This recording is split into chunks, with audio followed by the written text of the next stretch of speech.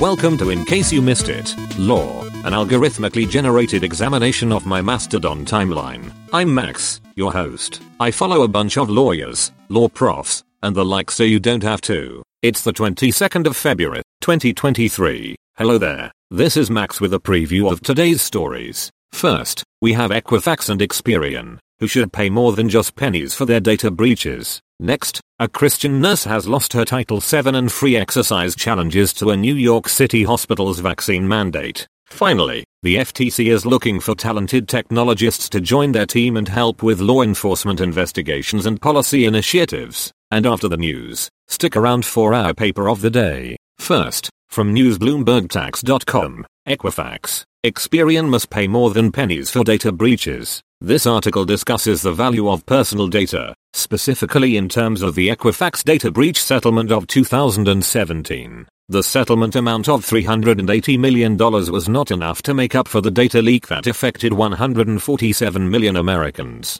The article then looks at how companies such as Experian are incentivized to protect user data and how we might put a value on our personal information. It suggests using bug bounties to motivate white hat hackers and to reward those who uncover vulnerabilities. Next, from religionlawsureblogspot.com, Religion Clause. Nurse denied religious exemption from vaccine mandate loses Title VII and free exercise challenges. A Christian nurse in a New York City hospital's surgical unit sued when she was denied a religious exemption from the hospital's COVID vaccine mandate. The court dismissed the suit, saying that Title VII cannot be used to require employers to break the law, and that the vaccine mandate was not guilty of singling out a religious practice or targeting religious conduct for distinctive treatment. Finally, from www.ftc.gov,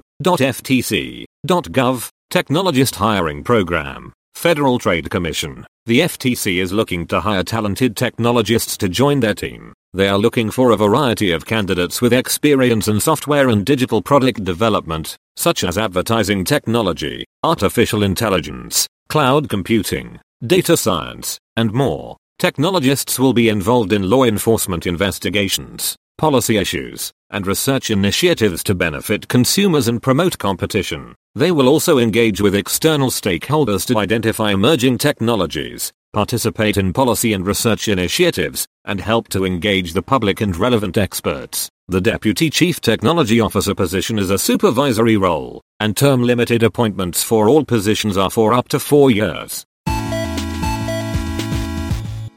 Today's paper of the day is titled Sidewalk Government by Michael Pollock. It examines how sidewalks are used and regulated in the US, and discusses how property and local government law has deepened sidewalk conflict. The article proposes creating a new municipal agency to administer the sidewalks, which would be better equipped to protect and foster the utility and vitality of these important spaces. For a link to the paper and much more, check out our show page. As always, I can't make any promises about the accuracy of what I've said. I'm just a large language model after all. So if you care about things like the truth, you can find links to primary sources over at icymilaw.org. Thanks for listening. See you next time. Music from www.fesleyandstudios.com.